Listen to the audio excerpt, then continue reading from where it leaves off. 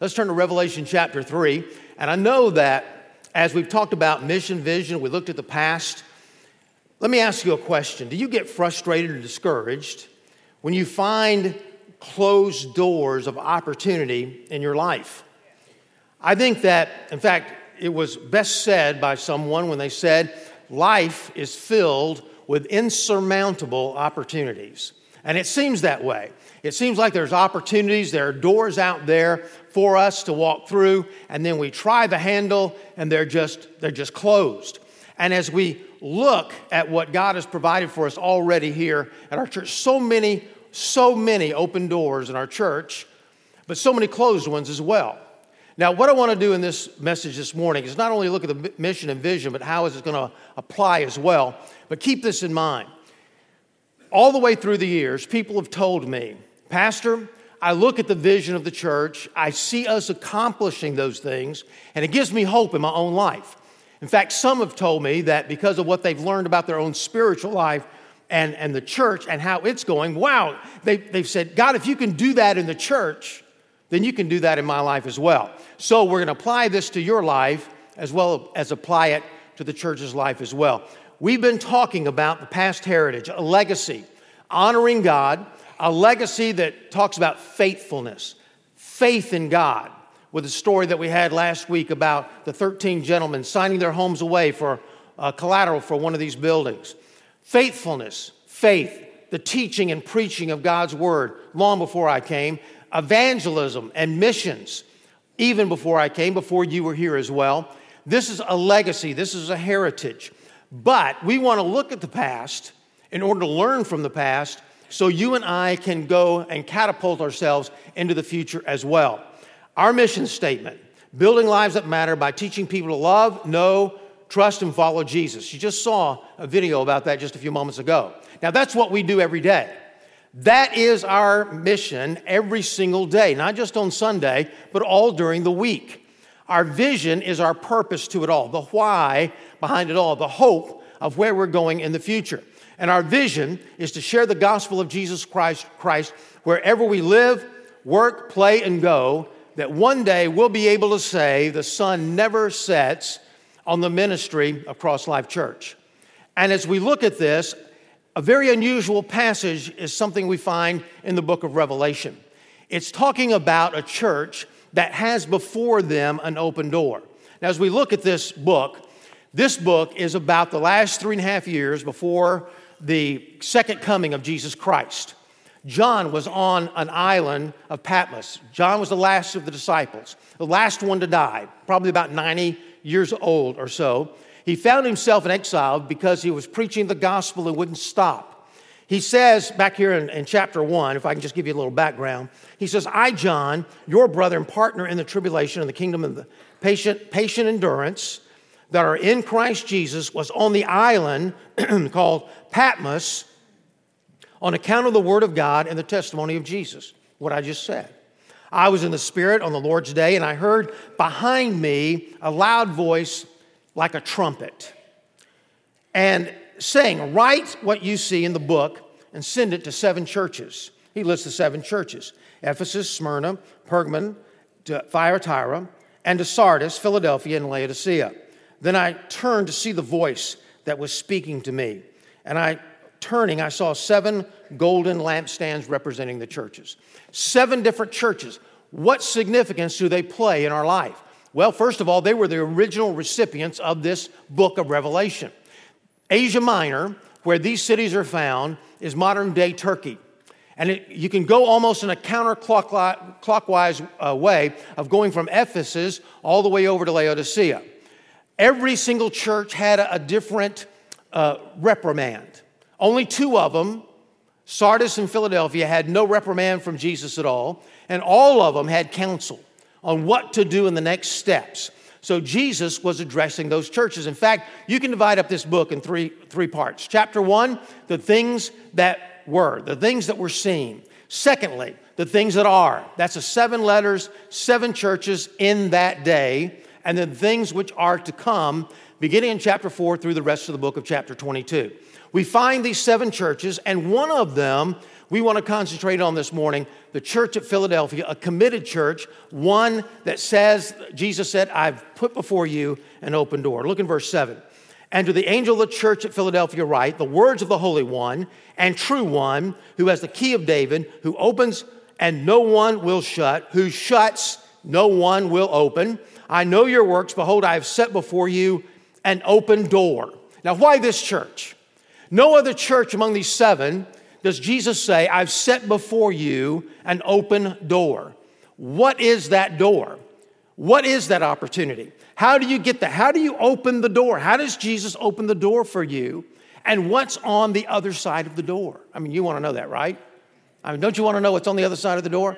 You know, my wife and I sometimes stay in different cabins or whatever up in the mountains. You know, we're from Florida, so we go to the mountains for vacation. All the people in the mountains come to where? They come to Florida, right? So we go up in the mountains, and there's always, in these rental places, always a door that's locked. You ever notice that? And I'm sure it's all there. Oh, that's just where all their stuff is. But I always wonder, you know, is there a stair leading down, you know, from there? Is it haunted down below?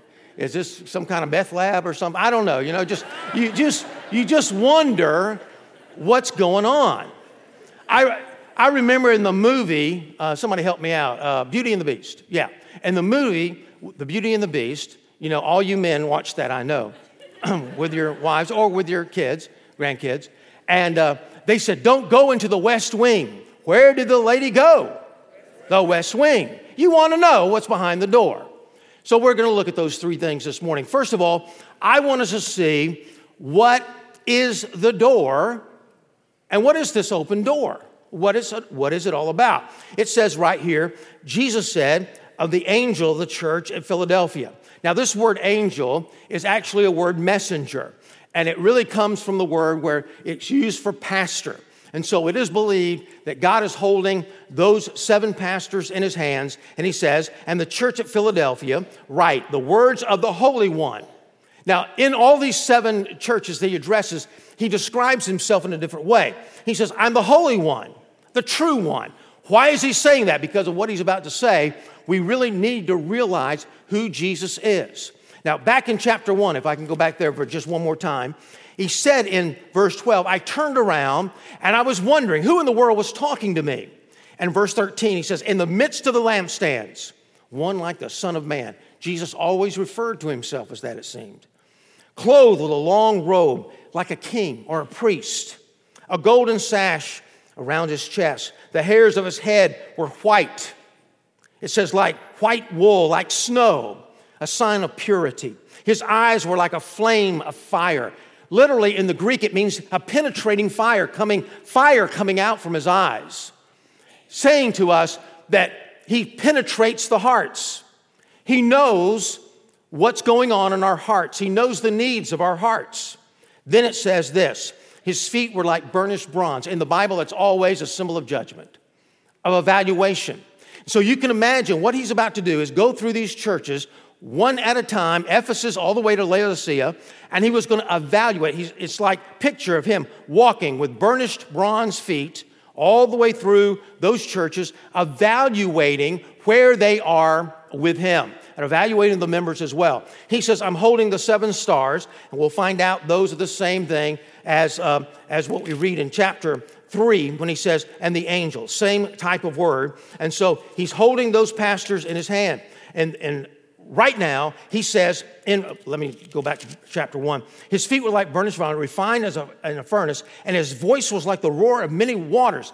It's a voice that wants to speak to you, a voice that wants to communicate with you and I about the mission and about the vision, about other things in our life. In his right hand, he was held the seven stars. From his mouth came a sharp two-edged sword, the word of God, and his face was like the sun shining in full strength. It's the light of the world. When I saw him, I fell at his feet as though I were dead. Literally, it says, I fell at his feet like a dead man. Reminds you of Isaiah chapter 6. Same thing happened to Isaiah. He says he turned around, he says, woe is me. I'm a man of unclean lips, and I live among a people of unclean lips. My sin is apparent before the Lord, and he fell on his face before God. Fell on his face, the Bible says. The Apostle John, like a dead man. So majestic was our Lord, so difficult to even look upon his holiness. What does this teach us? What is the Bible trying to teach us in the very first verse of this passage before he looks at the open door? He says the one who opens up the door for you is not the one picture not the one in a manger somewhere, but rather picture an almighty, all-powerful, sovereign, faithful God who's full of faith, full of love, who died on the cross for our sins, rose again on the third day, and powerfully right now sits at the right hand of the Father in heaven, ever to make intercession for us. He is majestic. He is glorified up in heaven today. That's who is the one who can open up the doors for you. Amen. He says, this is the one. Now, what about this open door? He says, who has the key of David? We'll come back to that. Who opens, no one will shut. No matter what door it is, if it's opened by God, no one can shut it. And if it's shut, no one will open it. I know your works, and evidently they're pretty good. He doesn't rebuke them at all. Behold, I have set before you an open door which no one is able to shut. What is this open door? In the Bible, it could be one of two or three or four different things. But primarily, in the Scripture, an open door is an open door to the Word of God or to the gospel or to evangelism and missions in the world. 2 Corinthians says this. Paul says, the Apostle Paul claimed, when I came to Troas to preach the gospel of Christ, even though a door was open for me in the Lord. Colossians, he says at the same time, pray also for us that God may open to us a door for the word, to declare the mystery of Christ, on account of which I am in prison. We're talking about an open door to the gospel. Now, every church ought to have this kind of open door. God wants to place an open door before us, but only he has the keys. And we're going to look at just a moment again at that key, but what about us in evangelism? Now, we look at the past, and somebody says, well, we don't want to live in the past now, Pastor. We want to live in the future. We don't want to talk about just the baptisms of the past. But listen, for you and I to really believe God in our life, we look at the past and we're thankful for what he's done for us on a personal level. Same way with the church. We look to the past and say, God, you delivered here. God, you opened up a door there. Now, he's closed some doors. I remember when I first came here, one of the things on our vision statement, we wanted to start our own radio station. There was only one place on the bandwidth then that someone could start a radio station. Even as we were because, it takes a few weeks, months, years to get something through the church. It just takes a long time. It took weeks to do it and maybe a few months. And we were ready to vote on it. And Z88.3 bought it from me. They got ahead of the game. They had the same idea. It was an open door for them, and they've done a great ministry with it. Probably better than what we could have done, I'm sure. But it was closed to us. But God has opened other doors. He's opened up the doors to television and also the internet. People are watching on the internet today. He's opened up the doors to a thing that was referred to earlier as a Halloween alternative, Judgment House, where just thousands of people were saved over about a 10-year period. God opened up the door to Christmas Village. He's opened up the door to us as we've been able to reach out and reach other people for Jesus Christ. Now, some of you, perhaps today, say, well, that's the church, but what about me? I'm frustrated over the doors that are shut for me. I mean, there you are, and you're walking down a hallway, as it were, just symbolically, and you see a door. Oh, that's the door I want to open. That's the door to the relationship that I want. And you pull on it. It's like the cartoon with Tom and Jerry. Am I speaking to you at all? And the cat has got one paw here and another paw up here, pulling at the door as hard as it can. And, the door is pulling out, and then Jerry's on the other side laughing at him, or something, little mouse.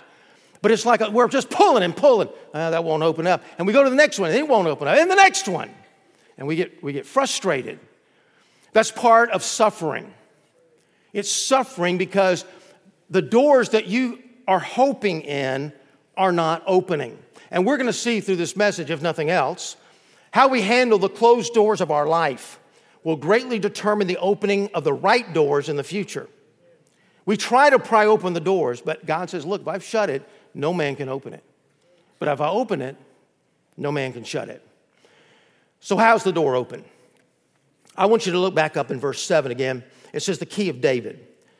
It says, the words of the Holy One and True One, the one who is holy, perfection, set apart for perfection, true one, never tells a lie. He has the key of David.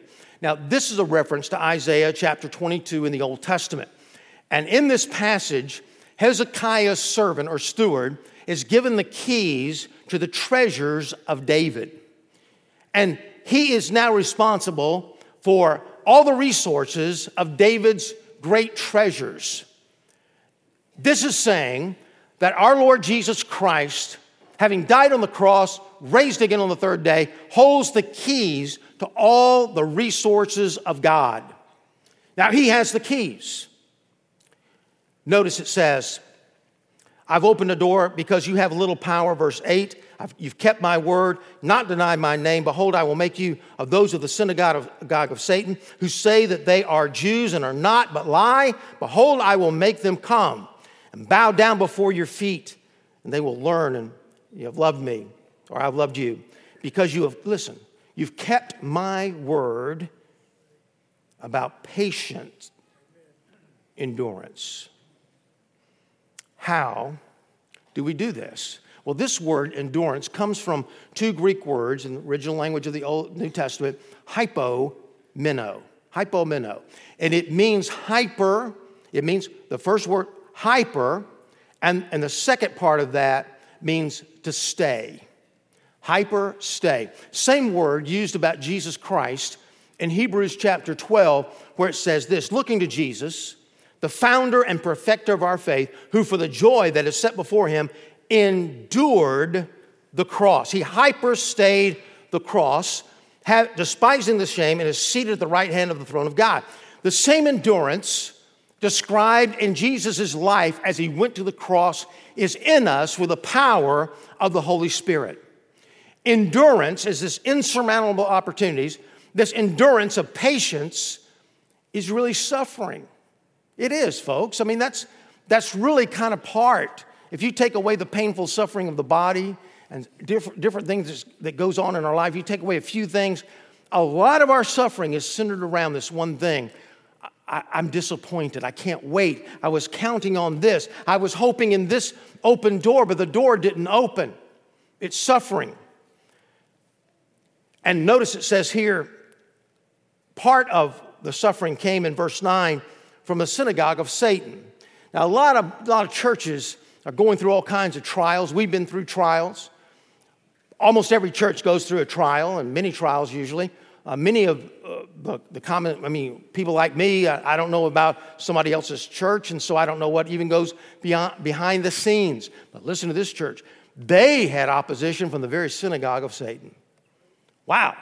Man, that's pretty tough stuff. Now, we've had opposition as well. In fact, I don't know if you've ever, some of you won't remember this, but Paul Harvey. Anybody remember Paul Harvey at all? I think he's dead now. Back in 1965, he was on the news all the time and had a really special type of delivery. And he wrote something up called If I Were the Devil. And in this, he said, if I were the devil, here's how I would attack America. And it comes up on Facebook all the time because that's exactly what Satan's done. I mean, he wrote his playbook for him almost. Well, if I were the devil, let me tell you something. I would have come up 12, 15 years ago and saw this church baptizing so many people, seeing so many people called out into the ministry, and this is the church I would attack. I mean, it just would be. I'm not the devil, so don't think that I am. I'm not. But if I were, and certainly we've endured our setbacks as well, but how we respond to suffering and trial and closed doors in our life are going to determine the keys. It says right here, if we just were to take this one passage, it would say right here, look, the key to getting the door open for you and getting in the right direction where the door is open for you is to endure the closed doors. And as a church, we've endured the closed doors. And God has come and rescued us and given us those open doors. But notice what they were enduring. I'm going to skip back up. I'm going to go back up to verse 8. He says, you have a little power, just a little bit of power. Boy, doesn't sound like much of a compliment, does it? You've got little power. Well, the city just didn't have much power. It was kind of like a suburb of a big city, like a little town next to a big city that maybe had theme parks.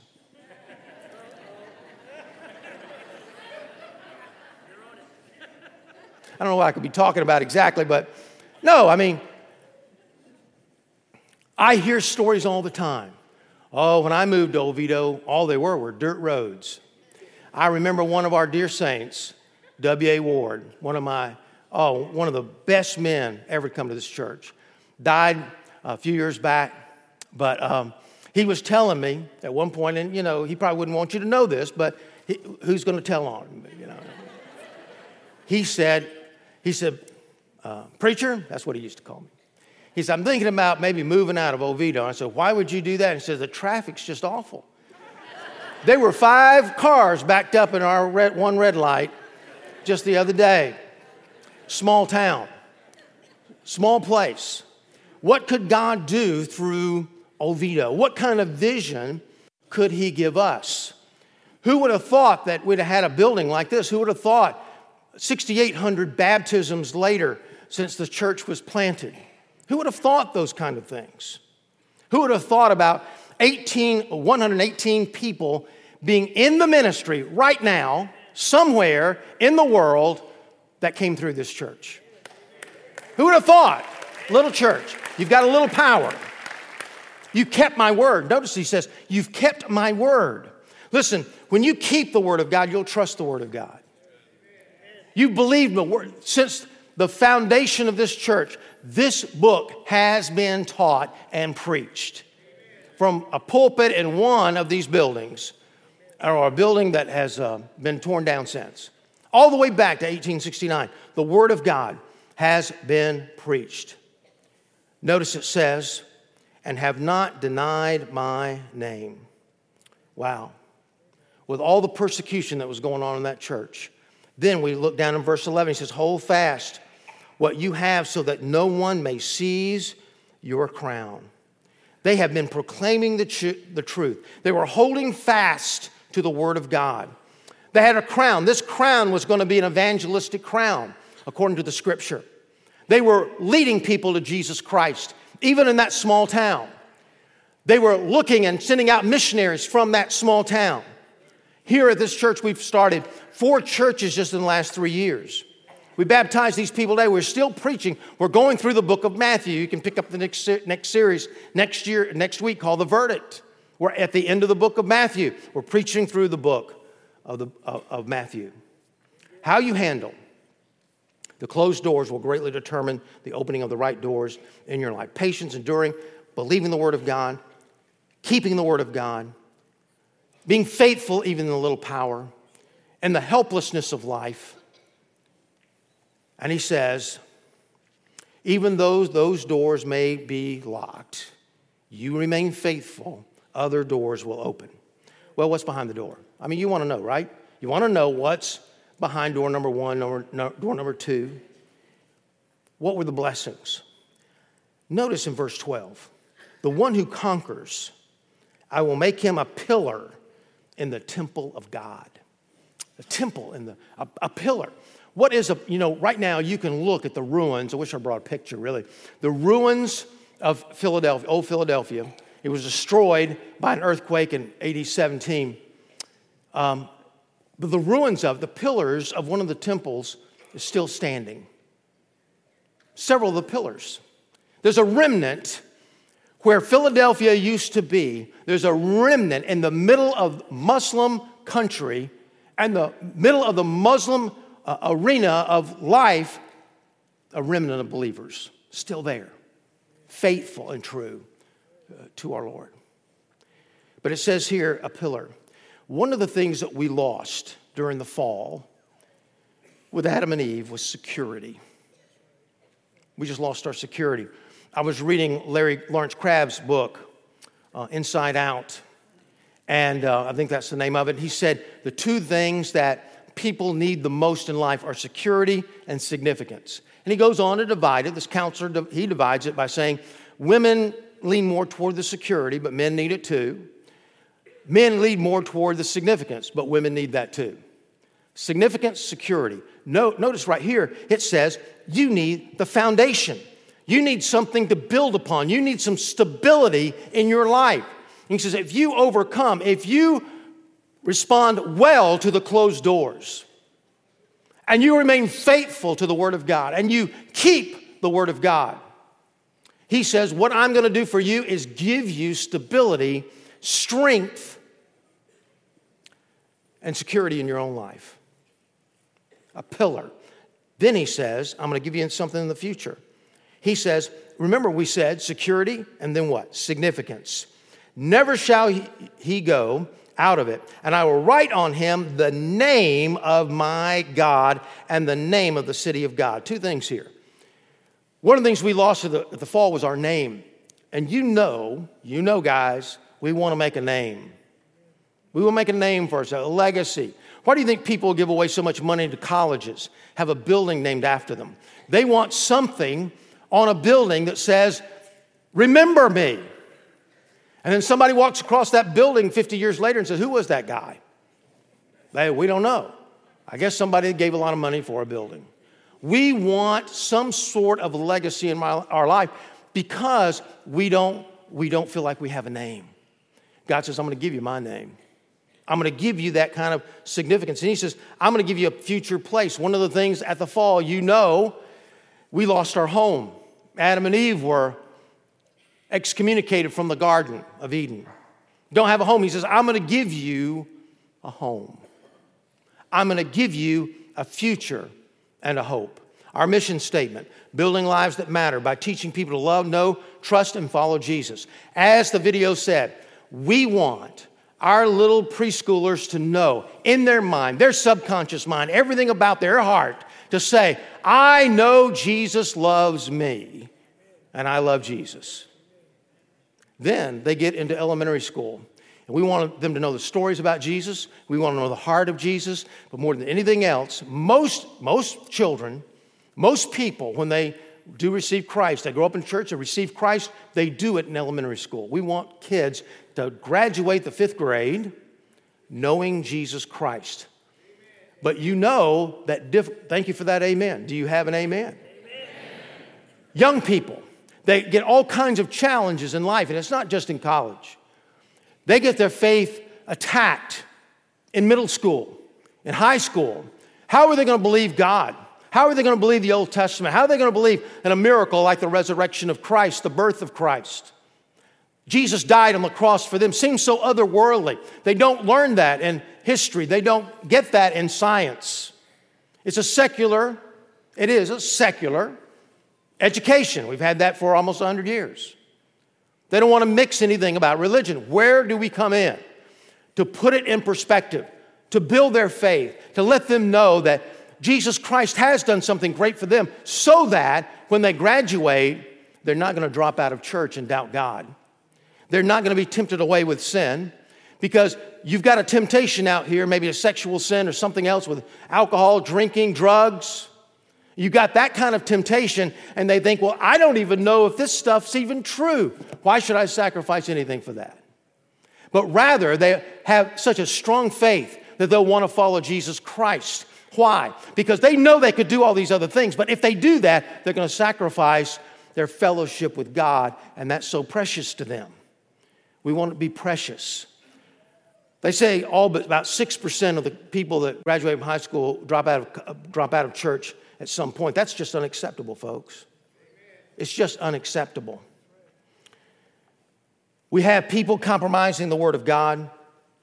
We think to ourselves, if we just say the Bible doesn't say this and the original language doesn't say that, and we're more politically correct, that everybody will come. But all we're trying to do is gain a crowd. We're not trying to do that here. Now, we want to be an attractive church, but we want to make you attractive so that people will want to know about the hope that is within you.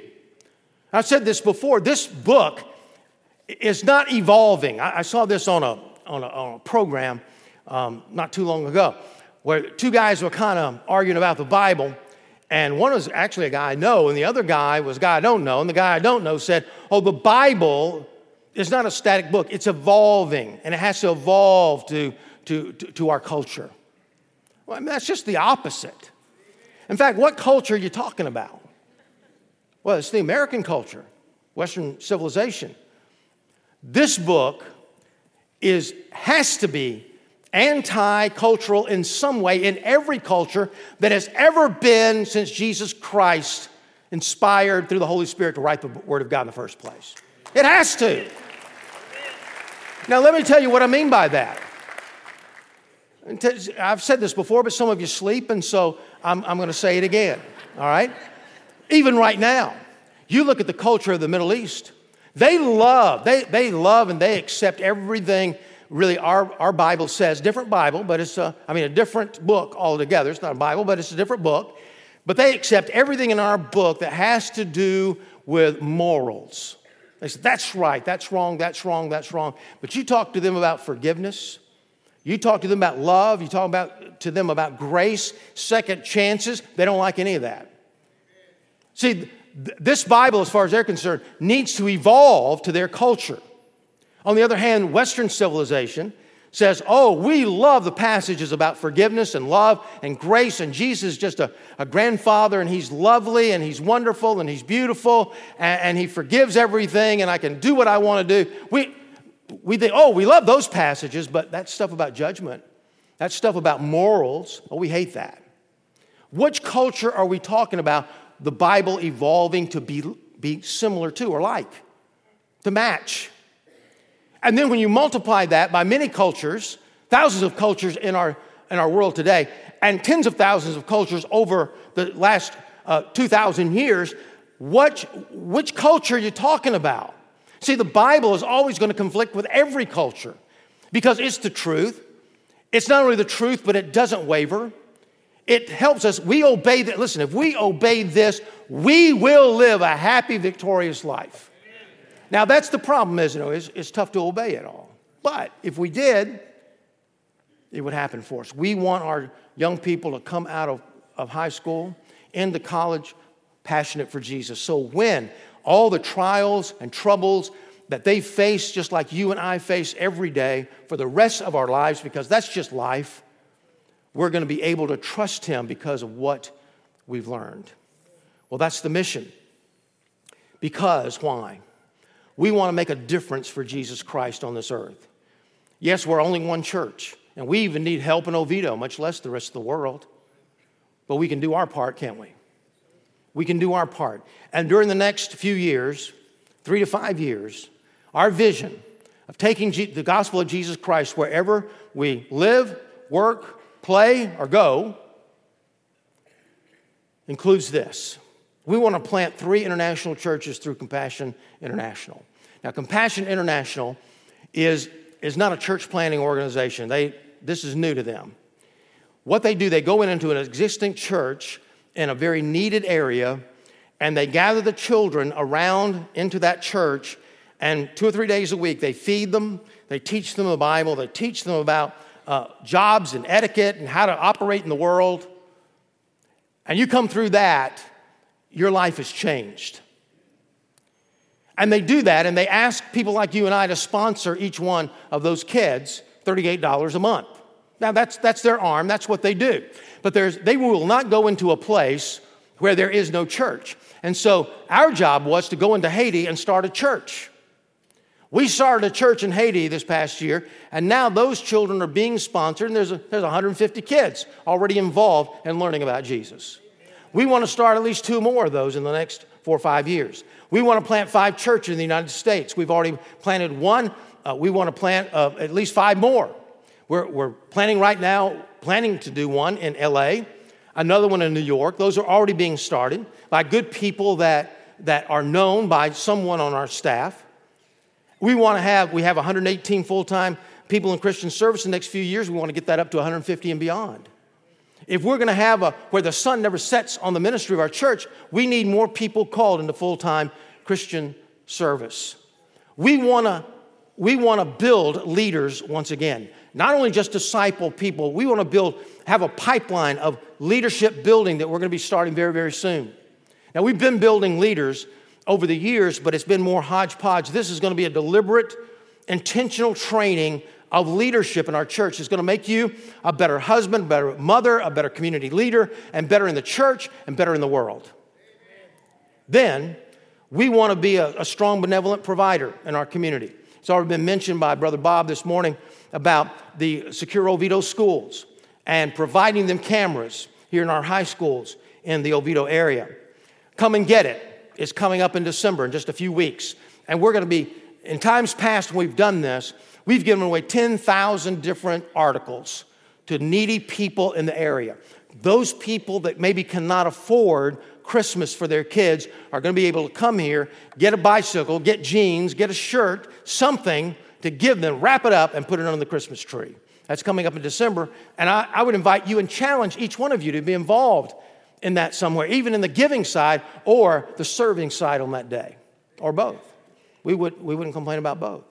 We really wouldn't. These are some of the things that we want to do so that the sun would not set on the ministry of our church. Life is filled with insurmountable opportunities. But how we handle the closed doors right now, in our life, in your personal life as well, is going to determine, in that patience, whether you're going to have the patience or not to get to the open door. And the suffering that happens between now and then is going to make us better people, better humans, more compassionate, that when we go through the door, we're going to know how to handle that blessing in our life. But what about you today? What about you? I recall the story that happened in the Alps. Happens a lot. Mountain climbers, usually kind of amateur, maybe somebody like you. Not me, I don't do that, but maybe somebody like you. They climb this mountain, and halfway up the summit, there is a very large cabin area, and it's a big place with got a piano, big fireplace, a lot of food. And every one of these people trekking up the mountain will stop there for a break. They need a break in between, so they stop there, and they stop for a while. They have to kind of take off their coats and kind of warm up by the fireplace, get some hot chocolate, maybe get a donut, something to eat. And the owner of the establishment often makes the observation that a large portion, not half maybe, but a large portion of the people that are trekking up the mountain stop there, and they don't finish the climb.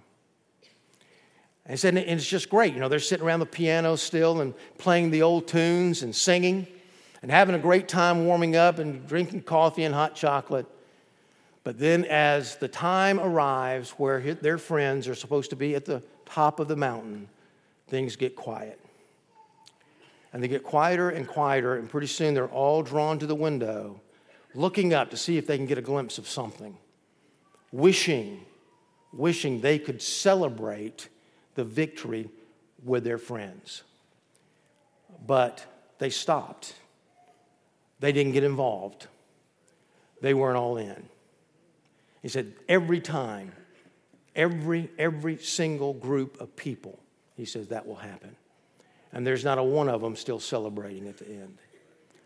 So what about us? What about you? Are you in it? Are you in it? Do you believe in what we're trying to do? Do you believe that we're trying to teach our children, we're trying to teach our young people, we're trying to teach our adults? Do you believe in the leadership pipeline? Do you believe in the missions that we're doing? This morning, we need to realize that Jesus knows what it's like to be maybe in the middle of all that. He knows what it's like to be shut out of a closed door.